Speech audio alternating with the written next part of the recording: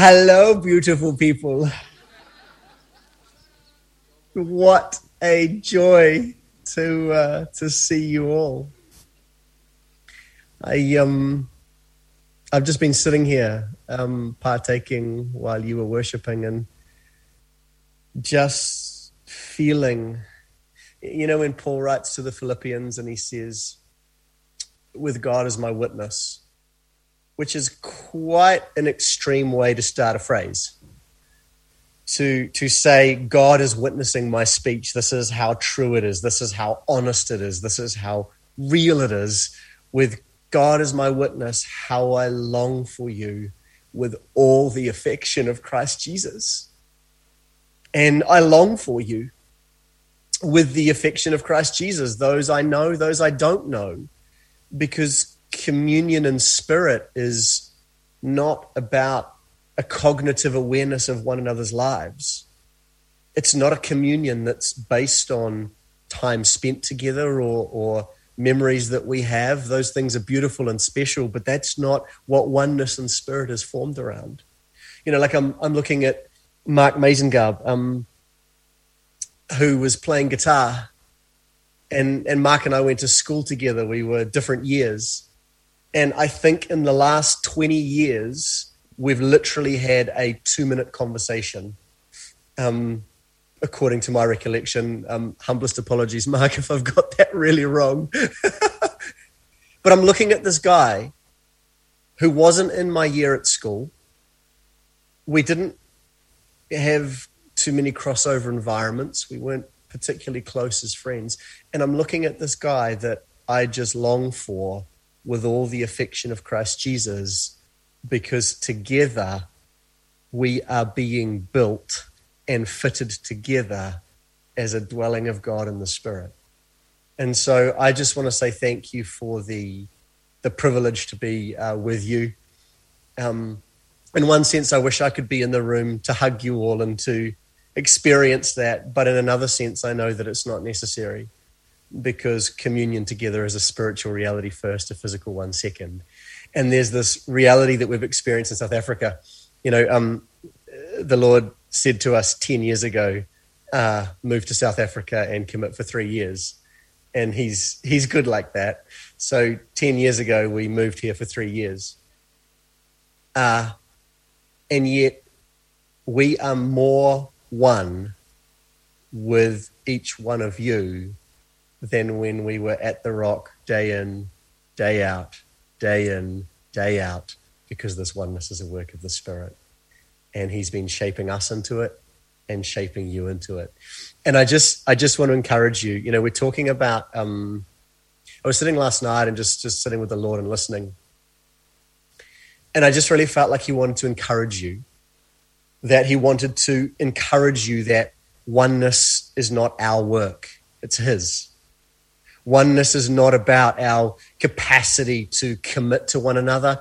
It's not about our fervency to sort of commit to connection with one another. It's not about any of those things. That it's actually about our humility to be shaped as one. And I just wanted to read these to you. Romans 15. Now may the God who gives perseverance and encouragement. Where does perseverance and encouragement come from? He gives it. Now may the God who gives perseverance and encouragement grant you to be of the same mind with one another according to Christ Jesus. Oneness of mind in Christ is not your work. It's not my work. We don't have to strain ourselves and place this pressure on ourselves to try and achieve it or to try and somehow pursue it. We actually just have to have the humility to be shaped into it. Or this, now I exhort you, brethren, by the name of our Lord Jesus Christ, that you all agree and that there be no divisions amongst you. I mean, that's quite the lofty statement, eh? I exhort you that you all agree.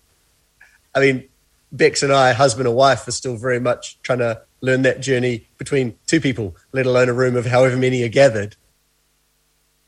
I exhort you that you all agree and there be no division amongst you, but that you be made complete.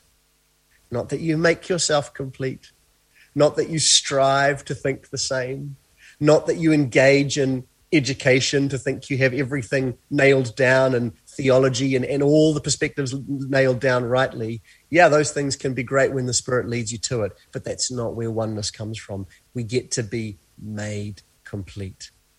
And so I just wanted to encourage you that becoming one is not your work. It's not my work. It's his work. And there is phenomenal encouragement in that, because it's not about our capacity or strength to pursue. It's about our humility to lie down and let him do what he wants to do. So I hope if any of you, I just felt like maybe there were some people there that in hearing the weightiness of the call to oneness, what's the deception? The deception is then you take that weight and you place it upon yourself and you try and carry it with the strength of your own shoulders. And Jesus is saying to you, be yoked to me. That yes, you have to be joined to me in oneness, but it's an easy yoke and a light burden, because I will actually carry every single bit of weight related to the work. And so if in hearing the call you've been discouraged, or you've felt under pressure, or you're like, oh my goodness, I'm not there, don't believe that it's yours to pursue or yours to go after. It's yours to yield to and to let him do, to complete the very good work that he started. This is where I know there's been a lot of talk as a community about this in recent times, and so I don't want to go too deeply into it, but this is where losing your life for Christ's sake becomes, again, so hugely important. That it's not about your capacity to build your life as oneness. It's about your humility to lose your life for Christ's sake, to go down into the waters of baptism, to die this death, and to be raised again in spirit into the new life of Christ. And I really felt like this was for somebody, that the only reason losing your life for Christ's sake will be offensive to you is if you instinctively believe that your life carries value that Christ's does not. Losing your life for Christ's sake is a phenomenal, glorious invitation when you realize that he is asking you to lay down what is not enough, to lose forever what is not enough, to be raised again in fullness forever in who is always enough. And for years and years and years, I lived with this offense within me, because I thought Jonny was something good, and Jonny was created in the image of God, and Jonny is like awesome, so I don't want to lose Jonny. And he broke me so lovingly, so kindly, so brutally, to show me that actually there's nothing contained in Jonny that is not represented more fully in Christ. Christ is the origin of Jonny, and therefore the lack that exists in Jonny can be lost by losing my life for Christ's sake and being risen in Christ in oneness with all of you. So I'm losing the small to gain the all. And I want to encourage you with that this evening also. Let me just read to you from Genesis to just set a bit of a scene. In the beginning, God created the heavens and the earth.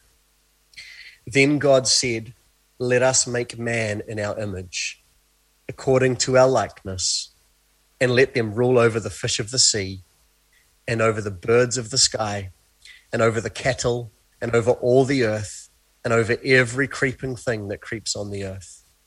God created man in his own image. In the image of God, he created him. Male and female, he created them. Then the Lord God formed man of dust from the ground and breathed into his nostrils the breath of life, and man became a living being. The Lord God commanded the man, saying, from any tree of the garden you may eat freely, but from the tree of the knowledge of good and evil you shall not eat. For in the day that you eat from it, you will surely die. The man gave names to all the cattle, to the birds of the sky, and to every beast of the field. But for Adam there was not found a helper suitable for him. So the Lord God caused a deep sleep to fall upon the man, and he slept. Then he took one of his ribs and closed up the flesh at that place. The Lord God fashioned into a woman the rib which he had taken from the man and brought her to the man. The man said, this is now bone of my bones and flesh of my flesh. She shall be called woman, because she was taken out of man. For this reason, a man shall leave his father and his mother and be joined to his wife, and they shall become one flesh. And the man and his wife were both naked and were not ashamed. Can I ask my helper, Darren? Thanks, Darren, for doing what I cannot. There's a large wine glass there, and then there's two smaller ones. The large one full of water represents God. One of the things that makes God so unique is that he knows both good and evil, and yet he only ever operates from goodness for goodness. That's one of the things that makes him God. He can see both good and he can see evil, but he never, ever, ever chooses evil. And you and I are not the same. This is why he said, don't eat of the tree of the fruit of knowledge of good and evil, because if you do, you know goodness right now. I want you to commune in goodness. I want you to commune with goodness. I want you to partake of goodness. I want you to feed from goodness. I want you to live from goodness. I want you to step in goodness. I want you to speak in goodness. That's why New Testament scripture says, let no unwholesome word proceed from your mouth, because the intent of God in creating us was goodness. And so you've got this large glass that represents God, the goodness of God, the water, the goodness of God. And he formed us in his image. He formed a glass that was like him, and then he poured his goodness into us. He breathed this breath of life. Nice. It's so good. Did you get your phone? But because he's God and not Darren, he poured it without spilling. Or maybe, I don't know, maybe there's just so much goodness it's spilled everywhere. The analogy is not quite right, because you'll notice that the goodness in the first glass has gone down. And goodness is not what God does. Goodness is who God is. I don't know, parents. Who's got children? Raise a hand. I used to think I was a good person, and then I became a parent, and my needs became revealed to me far more fully than I had previously known. With your children, you are patient, and patient again, and patient again, and patient again, and patient again, and patient again. And then something happens and you run out of patience, and it feels like this little kind of plastic explosive that has slowly been getting bigger and bigger and bigger and bigger and bigger within you. Suddenly a detonator connects, like one child does something that one child shouldn't do, and a detonator connects to the plastic explosive inside you, and you have a moment that you hope the neighbors don't hear or observe. That's because we're trying to do the work of patience. See, when God pours goodness into our lives, when he formed us in his image and then he breathed the breath of life, he poured goodness in. It's not like he poured in some goodness and then he ran out, because goodness is the substance of who he is. He simply imparted himself.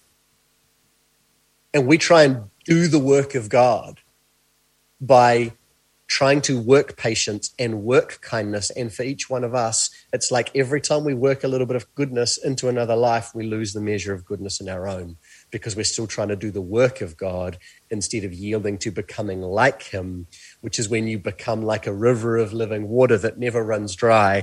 And so your kids get patience, kindness, love, joy, peace, and you can give out with never ever being emptied yourself, because it's become a substance of who you are, not an asset of limitation that for a while you possess.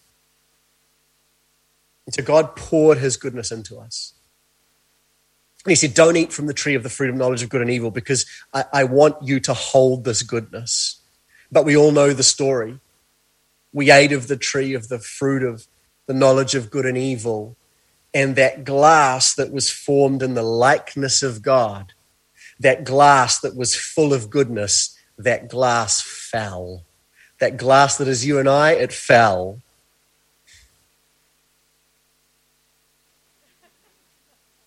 And it became completely now unable to hold goodness, because it was broken pieces.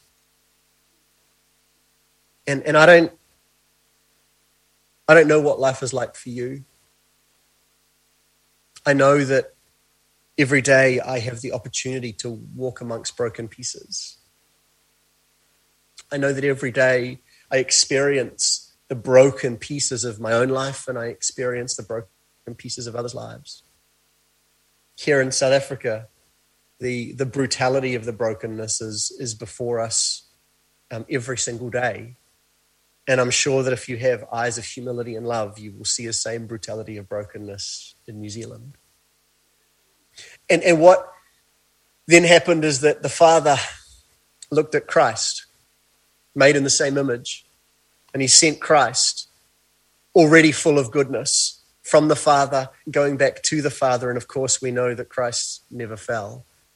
And in offering up his life, was then resurrected in the power of God and brought back to perfect communion with God, goodness with goodness, life with life.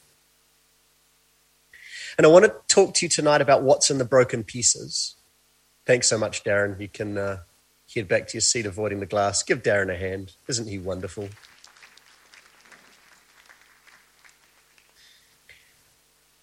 I want to talk to you tonight about what's in the broken pieces. Greg said something yesterday. He said, we've had 2,000 years to try and get this oneness right. We've had 2,000 years to try and become one. And yet this reputation that we have of the body, most certainly probably in most areas and most places, is not oneness. Why? And I believe it's because so often we keep on trying to find unity in the broken pieces.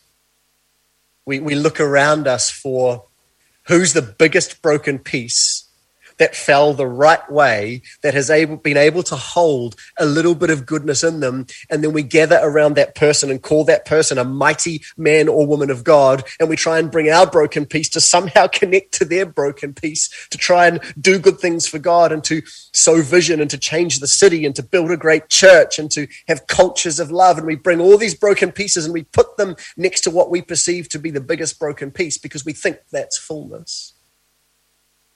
Or we look at another person and we say, hey, how about I join my broken piece with your broken piece? And it can be good for a while, but somewhere along the line you discover that if you get close enough to a broken piece, it's sharp.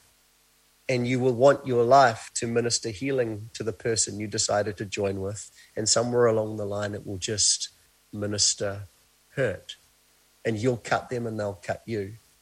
And so I want to look at... there's just three areas that I feel like the Lord has just really illuminated in saying, hey, oneness is never found in these things. These are broken pieces. I just want to be clear that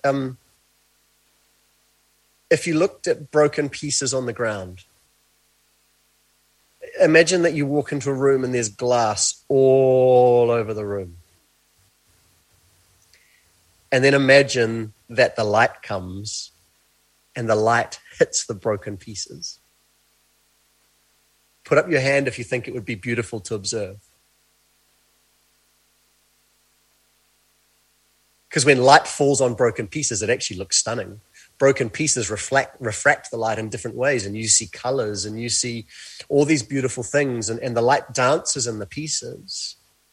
And sometimes we get deceived because the one who is the light hits our broken pieces. We get deceived into believing that the value's in the broken piece. The value's in me. Instead of, oh my goodness, the beauty is the light. And while I walk this earth, O wretched man that I am, in the vessel of a broken piece, I am invited in spirit to be raised in the light and experience the fullness of that goodness, not relying on the broken piece to reveal the light. Does that make sense? So are you beautiful? Are you created beautiful in the image of God? Yes. Are you a fallen, broken piece? Yes. Does the light fall on you and display the beauty of the light in a unique and phenomenal and special way? Yes. Is that an exhortation to stay a broken piece? No. Lose the broken piece for Christ's sake and be raised in fullness in the one who is the light. So if you've got scripture, turn with me to Galatians 3. I'm sure a very, very familiar passage of scripture to many.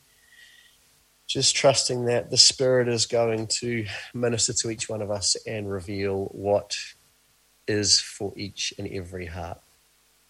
I can't hear anything. So if any of you have a question, like stand up and do an inspirational dance so you get my attention. I can see you. And please do feel free to interrupt. If the Spirit is moving and you feel like there's something that you need to contribute, please just stand up. This is about holding all space for Christ. Like, I love that the center of the room right now is empty and you have the Father and the Son represented by two glasses, the Spirit by extension also represented at the center. It's not about me at the center. It's not about you at the center. It's about Christ at the center. And so if Christ is moving in you to say something or to share something or to pray something, you must interrupt me. If the Spirit is leading you, you must interrupt me. You have no choice. Make sense? All right. Galatians chapter 3, verse 27. For all of you who were baptized into Christ have clothed yourself with Christ. There is neither Jew nor Greek.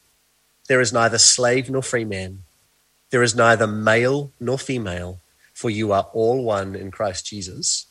And if you belong to Christ, then you are Abraham's descendants, heirs according to promise. There's neither Jew nor Greek. There's neither slave nor free man. There's neither male nor female, for you are all one in Christ. What Paul is saying is, hey guys, Jew nor Greek, slave nor free, male nor female, it's in the broken pieces. It's part of the old creation. The old is gone, the new has come. So let's unpack this a little bit. Do we have different nationalities in the room? If we're going to look at Jew and Greek, do we have different nationalities in the room? Is there anybody from South Africa? Hey! Nice to see you. I bring the warmth of a South African winter to you in spirit. It's winter here, and today it is, I believe, a low of 18 degrees and a high of 27. So I will be on the beach in the middle of winter later. Bless you all. Do we have anybody here from another nationality? Put your hand up. I can't. Shout it out. Shout out what nationalities. I can't hear, but everyone else can. Yay, Jesus.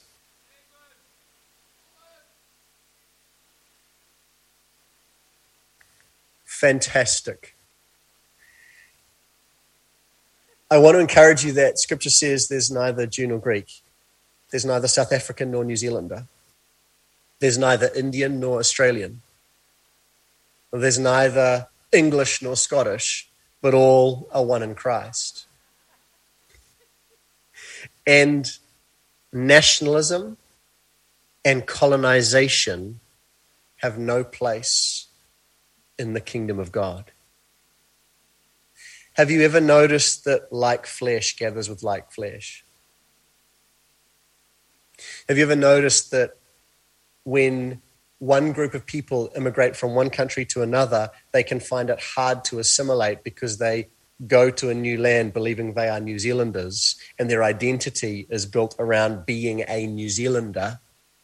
And then they go to this new land, they move to France, and they don't know what it is to be French. They don't feel French, and so they feel excluded from the environment. They can't become one with French people, and so what do they try and do? They try and learn the French language. They try and learn the French culture. They try and eat snails without grimacing, all so that they can become French.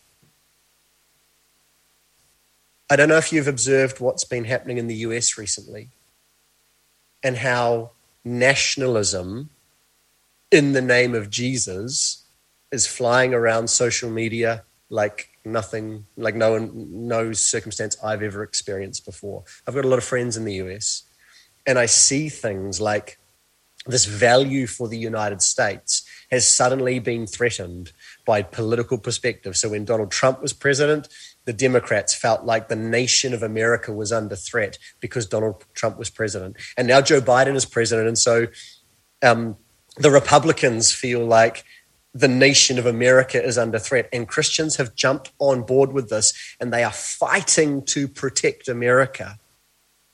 When their identity is no longer American, you've clothed yourself in Christ. And it's so ugly. There's no place for nationalism in the kingdom. Oneness of the Spirit does not rest on whether you are a New Zealander, South African, an Indian, an American. It doesn't exist. That's part of the identity that has to be laid down. Scripture doesn't speak of you as that identity. What identities does Scripture speak of you? One of them is that you're an ambassador of Christ Jesus. What does an ambassador do? Does an ambassador go to an environment and try and colonize that environment with its own way of thinking? No, doesn't. Does an ambassador go to a new country and go, hey guys, everybody, you have to move to my country. My country is so good. I want you to come to my country. An ambassador is not a travel agent. They're not booking tickets. They're not making opportunity. They're not making ways. What does an ambassador do? An ambassador lives entirely in the identity of where they are from, and they live demonstrating and representing the interests of their home country.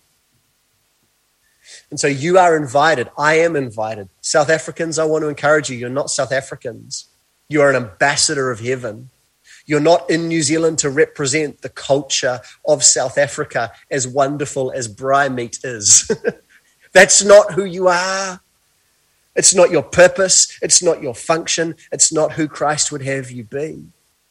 He has you in New Zealand, a spirit being alive in Christ, one in Christ, to demonstrate and represent the interest of the kingdom of God. He has you there to demonstrate and represent kindness. He has you there to demonstrate and represent love. He has you there to demonstrate and represent peace. He has you there to demonstrate and represent joy, and on and on and on it goes. But because we're so conditioned to finding oneness in nationhood or oneness in culture, then we try and bring that same reality into the church. Building church culture, I was sitting with the Spirit, and the Spirit said this to me so clearly the other day. Building church culture is the counterfeit of being transformed through revelation. I don't know if you've noticed, but different churches seem to have different cultures. Go to one community and they value this, often at the expense of this. Go to another community and they value this at the expense of this. And you put those two people in a room together and boom, watch the sparks fly. Because the value of connection is culture. So you'll hear things like, God is love, so we want to build a culture of love. I don't want to build a culture of love. I'm not the least bit interested in building a culture of love, because who the heck can build a culture that, sorry, I'm just flipping pages.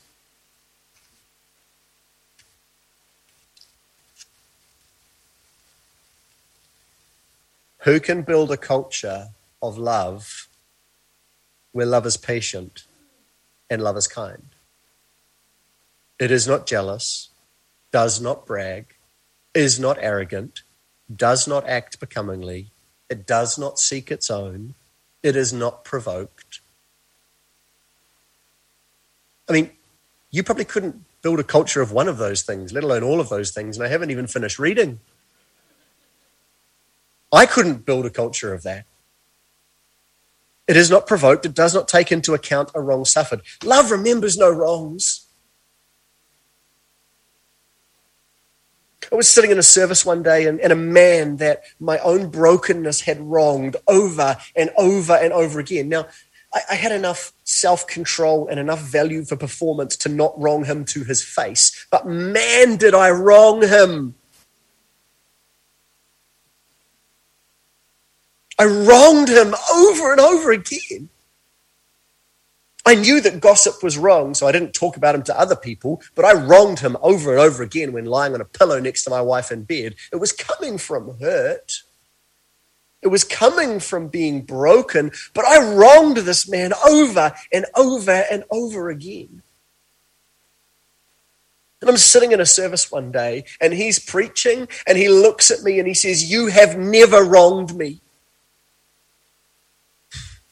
Because love remembers no wrongs.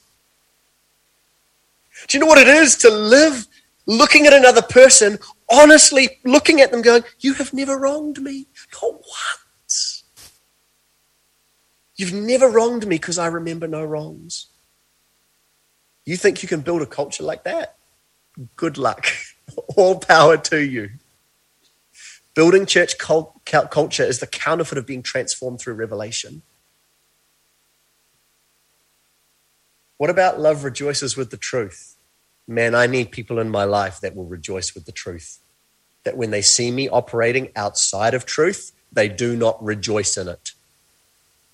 I don't even want a word to be able to pass my lips that does not rejoice, that is not rejoicing in truth, without having the people around me go, hey, Jonny, I need to rejoice with the truth in your life, and right now rejoicing with the truth led by the Spirit looks like correction, looks like challenge. Love rejoices with the truth, and then these few words that just sum it all up. It bears all things, it believes all things, it hopes all things, it endures all things, it never fails. Failure is never circumstantial. It's always an absence of the substance of love. And so we've got this reality of nationalism, and we've got this reality of culture. And Paul comes along and he says, hey, there's neither Jew nor Greek. Nationalism and culture, that is not where we gather. And so what I want you to do, I just want you to take a moment. Stop, ask the Spirit, chat amongst yourselves as led. We're just going to take 5 minutes. Confess some things if you need to confess some things where you have tried to, through your own strength, become one together with other people through culture. You have tried to join yourself to culture, and you have, through performance, tried to shape and mold yourself. Remember, he's the potter, you're the clay. Clay doesn't shape itself. But because of culture, you have yielded to something, and you have tried to become one with others in that way that you need to repent of and go, Father, I recognize that there's neither Jew nor Greek. There is no way of joining together in this thing of earthly culture. And I want to confess that, and I want to be free of that, and I want to let your Spirit build me in oneness with the body of Christ in an entirely different way. So take a moment, have a chat with the people around your table, and we'll come back together in about 5 minutes. All right, beautiful ones. Let's come back together.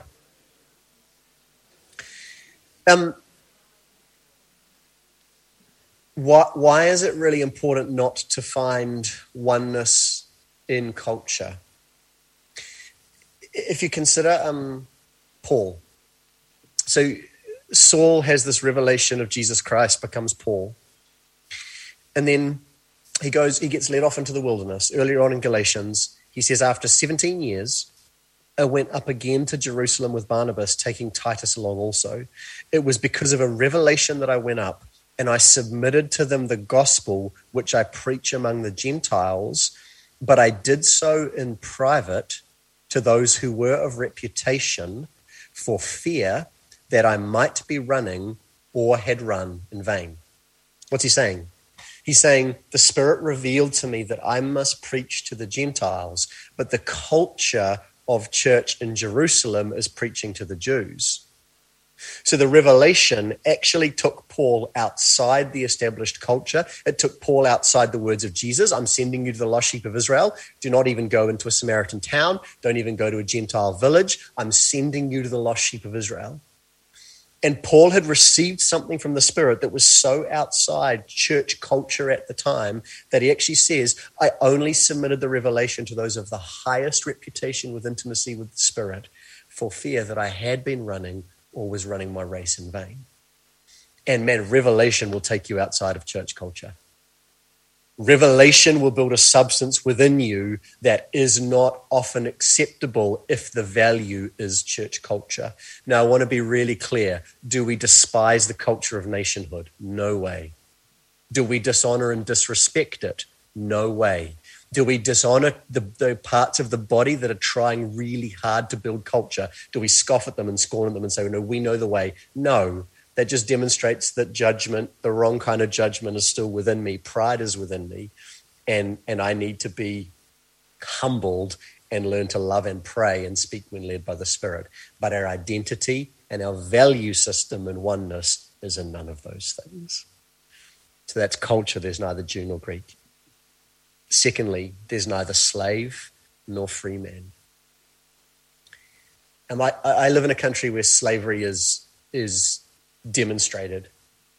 We don't call it slavery because that would be really ugly and then we'd have to do something about it en masse. But slavery is demonstrated in people's circumstances all around me. People are stuck, imprisoned in poverty, in communities that are not healthy and are not well. We have people coming to our gate every week looking for food because people are literally starving. You can't walk. I walked between. I'm staying in a hotel because where I live, we routinely run out of electricity. Our country can't produce enough electricity to keep the lights on 24/7. So The Rock has very kindly sent me to a hotel so that if our electricity runs out at home, hotels have generators, so I won't go zoog and disappear from your screen without being able to come back. So I'm at a hotel and I'm in a very upmarket modern part of South Africa. And I was walking between the mall from getting some dinner last night back to the hotel, and I got stopped multiple times asking for food and being asked for money. And that's just real. Paul lived in an environment of slavery. Slavery was very common in his time, and yet right throughout Scripture, he doesn't actually say slavery is so awful, we need to get rid of it. He says if you're a slave, then do your work as if to God, not to man. Why? There's neither slave nor free man because circumstances don't define us. Our circumstantial reality is not where we find oneness. There could be a multi-billionaire sitting in the room right now, and there could be someone who does not know where their next supermarket money is coming from. The cupboards are bare and they do not know where the money's coming from. And both of those people are invited to lay down that fleshly reality, to not consider anything their own, for the rich man to not go, this is my money and I get to do with it what I want to do, and the poor person to say, this is my poverty and I get to do with it what I want to do. Both are invited to lay that fleshly reality down, let it die with Christ, be resurrected into spirit life in Jesus, where suddenly hunger is nothing, abundance is nothing. I have learnt to abound in both because my value system is not either. Now, of course, if you are a multi-billionaire and you see someone who is struggling, if love is inside of you, 9 times out of 10, you're going to offer some food. If you see your brother and you say, go well, be fed, be covered, be warm, and you know that they have no shelter, no clothing, and no food, and you don't do something, how can the love of God be in you? That's going to be the response 9 times out of 10, but that is not to build oneness. That is simply the free transaction, the free sharing of the body from one to another in one way. Look, I've got a homeless mate, and we met him several years ago. He was walking past our house, and my wife, Bex, thought he looked hungry and sad. So she went and got the gate remote, opened the gate, went to him, chased him down the street, put her arm around his shoulders. He was very smelly, and walked him up our steps and sat him down in our lounge and started to prepare him a meal, and then came to get me in the bedroom and said, Johnny, your friend is here. I'd never met the guy in my life.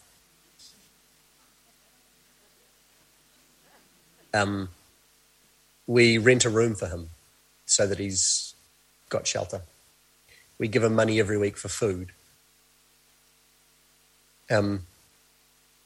He prays for us. Man, he prays. We had a spare room for a while, and we hadn't had a spare room previously, and he came to the gate one day, and the Lord said to me really clearly, invite this man to come and stay with you. And I didn't really know him. All I knew was that he'd been in prison, pretty much. This was pretty early on days. And he's an unusual character. He's been living on the streets since he was 4 years old. He's now 32, I think. And the Spirit said to me, invite him into your home. And And I went and I talked with Bex and I said, hey, I just feel like this is what the Spirit is asking. Is that okay with you? Because when you do something like that, you're not just losing your own life. You're potentially losing the lives of those around you. And it's just kind of honor to check with everybody and let everybody hear from the Spirit themselves. It generally goes better that way. And so I went to Bex. I said, hey, what are you feeling? Is this right? And she said yes. And so we invited him to come and stay with us. And we're sitting around after dinner just chatting, and we're chatting. But in my spirit, I'm praying, God, I just like, please guard our family tonight. I don't know who this man is. I've got no idea who this man is. I've met him probably 20 times. We've had conversation. We've shared scripture, but I don't know him. And I'm sitting there and I'm like, Jesus, guard our family. If tonight it's your intent that we all get murdered for your glory, so be it. I've lost my life for Christ's sake. It doesn't matter. But whatever it looks like for you to guard my family tonight, if it's guarding unto death or guarding unto life, I don't mind, but please just guard my family. And then before we go to bed, he asks if we can pray together. And so he starts to pray, and here's this man that's lived on the street since he was 4 years old, and he starts to plead the blood of Christ over our home and over our family. And who do you think had the greatest substance of revelation of pleading the blood of Christ over an environment? The guy who's always been housed and clothed and fed and has always slept inside safe, or the guy that slept on the streets in South Africa? Who do you think has the biggest revelation? See, pride told me that I had the biggest revelation, so I'm praying that God would guard my family. And here's this man before me, taking the substance of the kingdom, not offended that I have a house and he doesn't, because together we're one in Christ. And in our oneness, I give him food and clothing, but man, he brings prayer. He prays. It's always a two-way street in the kingdom. But you can only enjoy that fullness of giving and receiving and giving if you're not grounded in circumstantial reality. Comparison only finds its footing on the ground of division. If you compare yourself to somebody else in the body, you actually believe you are divided from them because you don't compare yourself to what you yourself are. This is what scripture means when it says, if one is blessed, all are blessed. If one suffers, all suffer. So look around the room right now. Can you see anybody that you've compared yourself to? And you've actually fallen for the lie that oneness is found in circumstances, that oneness is found in having equal circumstances and equal situations. No, there's neither slave nor free man. What your life looks like does not matter. One might be sick and the Father does a miraculous healing. One might also be sick and the Father doesn't. Both can be the perfect expression of the goodness of God, absolutely 100% in perfect unity in Christ, without any sense of guilt on the one that got healed and a sense of unfairness on the one that didn't. Because oneness in Christ is not about slave nor free man. Your circumstances are what's happening to you. Take a moment, chat amongst with one another. If the Spirit has brought up something where you're like, oh my goodness, I totally believe oneness was there, or there, confess it. Let the Spirit do the work it wants to do. We're going to take 3 minutes because it's getting late. It's like 20, what's the time here? It's like 35 past 9 in my life, 10, 11, 10. I could go forever. Anyway, take 3 minutes, have a chat, and then we'll come back.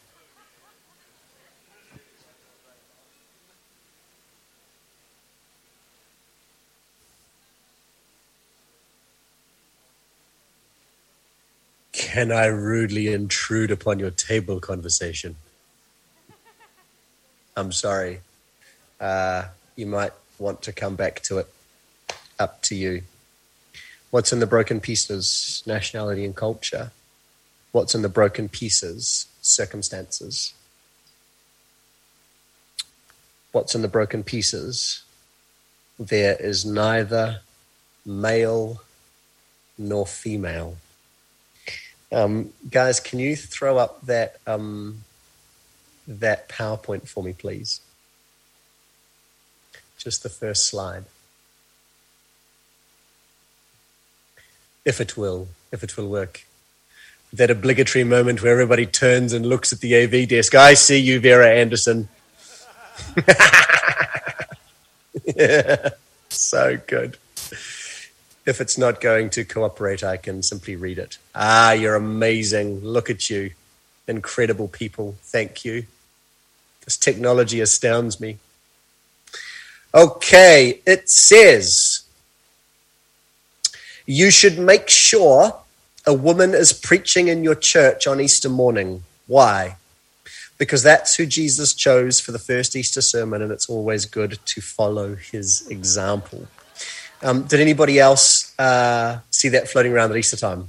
It was bouncing around social media, Facebook, Instagram, and you know, on the face of it,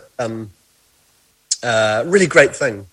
Amazing to give space to hear from all the different lenses and angles and perspectives of Christ that the different parts of the body have. You should make sure a woman is preaching in your church on Easter morning. Why? Because that's who Jesus chose for the first Easter sermon. It's always good to follow his example. Can we have the next slide, please? Consider the next direct comparison. You should make sure only men are following you if you want to make disciples. Why? Because that's who Jesus chose as his disciples, and it's always good to follow his example. Thanks, guys. You can leave the slide up if you don't want to look at my face, or you can put my face back up to you. Consider those two statements. One seems to, the first slide about woman seems to make space in an environment where typically it can be a male-dominated environment. And so it seems to be a good thing. We say, yeah, we should make space to hear from women. We should. And then you go to the next immediate direct comparison, and it seems a little bit offensive because it seems to cut half the population out of the picture, when in actual fact, both statements are sitting upon a foundation of error, identity and value in flesh. See, I'm not interested in making space for the voices of men. I am not interested in making space for the voices of women. I am interested in making all space for the voice of Christ through the power of the Holy Spirit, revealing an eternal kingdom to us that we then become the demonstration of, so we actually look like something completely other on the earth. If the Lord came to me and said to me, Jonny, I don't ever want you to preach again, and I want you to spend the rest of your life serving Beck's preaching, it would be my joy. It would be my absolute joy. Because if there is anointing coming upon her life to articulate and declare the substance of Christ for other people to hear and receive of by the power of the Spirit, what greater joy could I have than serving that process? I long for the day when, as a bearer of the word of God, the logic of God, the mind of Christ, I long for the day when I can walk into a room and I can say, what's the Spirit saying? And that's the only thing I have to say. I long for that day because my value is not my voice. My value is not in men speaking or women speaking or men worship leading or women worship leading or men in positions or women in positions, because there's neither male nor female, nor all are one in Christ. See, we have this reality. Above all, love one another deeply. It's in the book. We're commanded that. Above all, love one another deeply, for love covers a multitude of sins. I'm married. I'm a married man. Bex and I have been married for 15 and something years. The substance of love that I turn to her is exactly the same substance of love that I am to turn to Greg, that I am to turn to Kirk, that I am to turn to Mel, that I am to turn to Danny. Exactly the same substance. Now hear me. Scripture is very clear about boundary lines and how that love is expressed in some environments and must not be expressed in others. I'm not saying that that's not true. Do you hear me? I want to be very, very, very, very, very, very clear. But the substance of love that I am to turn to Mel is exactly the same substance of love that I am turned to Bex. And I can only do that in holiness if I consider Bex not woman and Mel not woman, because as soon as I consider Mel woman, there's going to be thoughts that are going to want to make their way in there as I express that love. And there's the danger of it becoming flesh to flesh love instead of spirit to spirit love. Sorry for the bluntness, but this is the reality. There's neither male nor female. We have become more about, we have a culture of making equal room for men and women instead of all room for Christ. And the only way, guys, the only way you can look at women and not struggle with porn and not struggle with lust is if you actually do not consider anyone according to the flesh, because we used to know Christ in that way, but we now no longer know him in that way. We know him in spirit, and so we don't know each other according to the flesh, the definition of male and female, even though we walk in those definitions every single day, even though we walk within those definitions, we are not defined by them.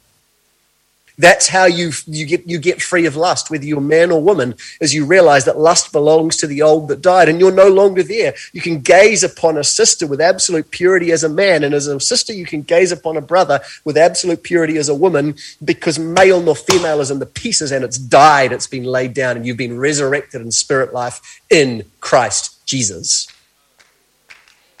Something other. Male and female is in the pieces.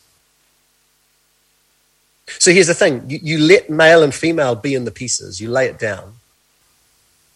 You'll actually have a greater attitude of honor and holding space for those in spirit form, in the form of woman, in the body of Christ. You'll actually hold space more beautifully considering them not woman than if you consider them woman and try and make space for women in the church.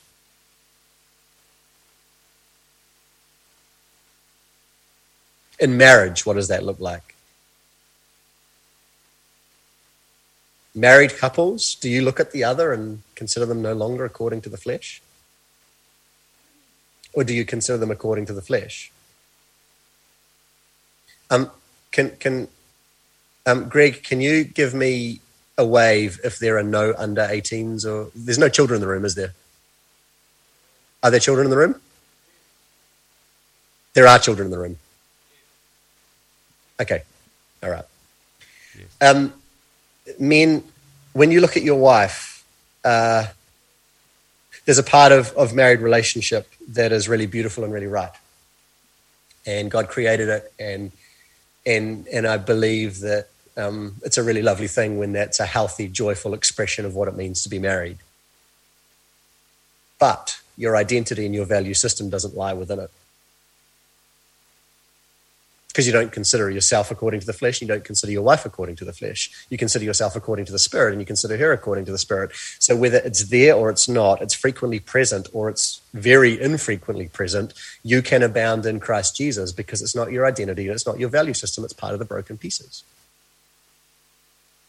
We have too much teaching on marriage that says, no, you have to please one another to demonstrate the kingdom, when in actual fact in marriage, you have to come under the authority of the Father, serve the Father only, please the Father only, and then you'll demonstrate a service in marriage that the world can't comprehend. So men, it's your value system can't be in being man in marriage. So what does he say? What does he say your value system is in? Husbands, love your wives as Christ loved the church and gave himself up for her. He says, if your wife is lacking, you go to the cross. If your wife is lacking, you suffer for Christ, not for her sake. Because if your suffering is for her sake and she doesn't change, then you're going to get really annoyed. But you make up the lacking suffering of the body of Christ unto Christ in communion and partnership with Christ and oneness with Christ. You're willing to suffer for Christ. And that might mean that you become the most attentive, most caring, most loving, most serving, most humble husband in the history of humanity, without ever having that thing one more time in your entire life that I was talking about before somewhat cryptically, so that it's okay for little ones in the room. Why? Because male's in the broken pieces. What does he say to women in marriage? He says, submit to your husband as if to Christ. What's that about? Well, if male's in the pieces, it's not about submitting to a man. Everything in marriage is a prophetic picture of Christ in the church. Everything. We have to have the power of the Spirit reveal this prophetic picture of man, woman, husband, wife, Christ, church. When we view marriage through that lens, everything that is hard outside of that truth suddenly becomes easy within it. So woman, Wives, submit to your husbands as if to the Lord. It's not about submitting to your husbands. It's about a prophetic demonstration of a bride that submits to a groom, because every time you posture yourself like that, you don't posture yourself in front of the man. You posture yourself in submission to the head, Christ, every single time. So, woman, when you submit in marriage, you're not submitting to man. You're kneeling before Christ. And you will reap the reward within you in spirit of submission to Christ. Suddenly, but he makes bad choices. Well, so do I. So do you. We all make bad choices. He does things I don't want him to do. Well, I guarantee you do things he doesn't want you to do as well. And I guarantee if you walk closely with me, I'll do things you don't want me to do. I've probably said some things tonight that maybe you don't want me to say. I don't know. Yay, Jesus. But male nor female is in the pieces. Marriage between a man and a woman is in the pieces. Now, when the light falls on it, can it be a beautiful demonstration? Yes. But we are to be resurrected out of the pieces. As long as I'm in my earthly body, I groan. In my earthly tent, I groan, longing to be clothed with my heavenly dwelling.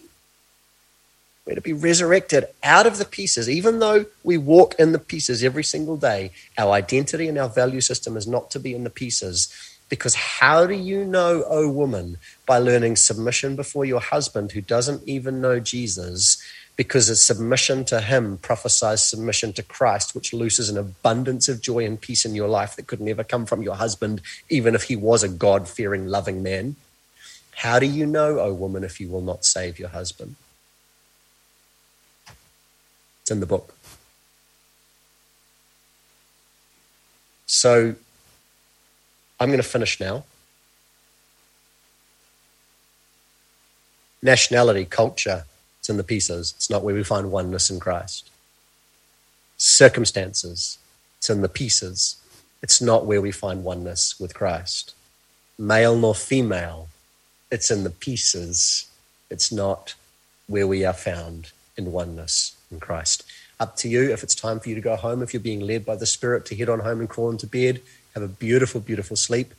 May your communion in sleep be as deep and as full as your communion awake, because it's a spiritual reality, not a physical one. If you're led to stay, if you're tired but the Spirit is leading you to stay, please stay, because there's more life in staying than there is going. If you want to stay and the Spirit is leading you to go, please go, because there's more life in going than staying. Up to you whether you want to hang around and discuss male nor female. I'm not sure what the rest of the plan is. But I'll hand back over to you, Greg, and just such a joy to be with you. Love you all so very deeply with a love that the origin isn't me. And that thrills me. So looking forward to seeing you on Sunday morning and Sunday night. Have a beautiful rest of the evening. Mwah.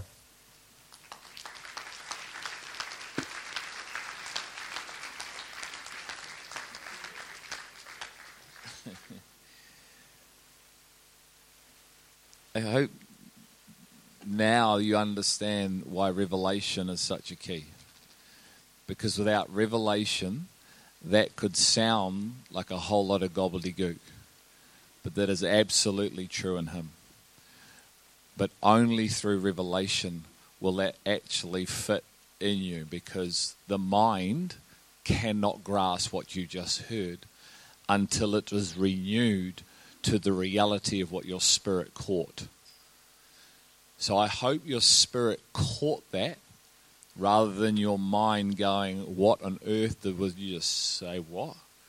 And then if your spirit caught that, I would encourage you to go and start asking the Spirit to engrave that on your mind, so you then actually have an understanding of what you just heard. What you just heard was eternal. It was very clear and very simple and full of life, but not to the flesh. I could imagine some of our heads are hurting, and some of our heads were probably saying no, because it's outside. But I walk with that, man, I know the reality in what he said, and I say yes and amen. Because that is changing me. That is defining my relationship with my wife. And it's to define all of ours. But it is not earthly. It is not human. It is the word of the Lord. And it requires revelation through the Holy Spirit. So then it's about a posturing and a positioning and an asking and a seeking if that is true. So be a Berean and don't just go, yeah, I believe it. Be a Berean and seek it.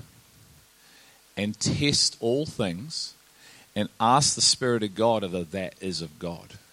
And if it is, you'll know. And you'll have a knowledge, not a knowledge, you'll have a knowing that you can then live from. And then start aligning your life to. Amen. So if you want to continue to chat, continue to chat. If you want to go home, be free to go home. We'll start tomorrow morning at what time? 9:30. Doors will open at 9. And there'll be drinks and all that stuff. Just come expecting again. So thanks for coming. Have an awesome night. Have fun tomorrow morning as well.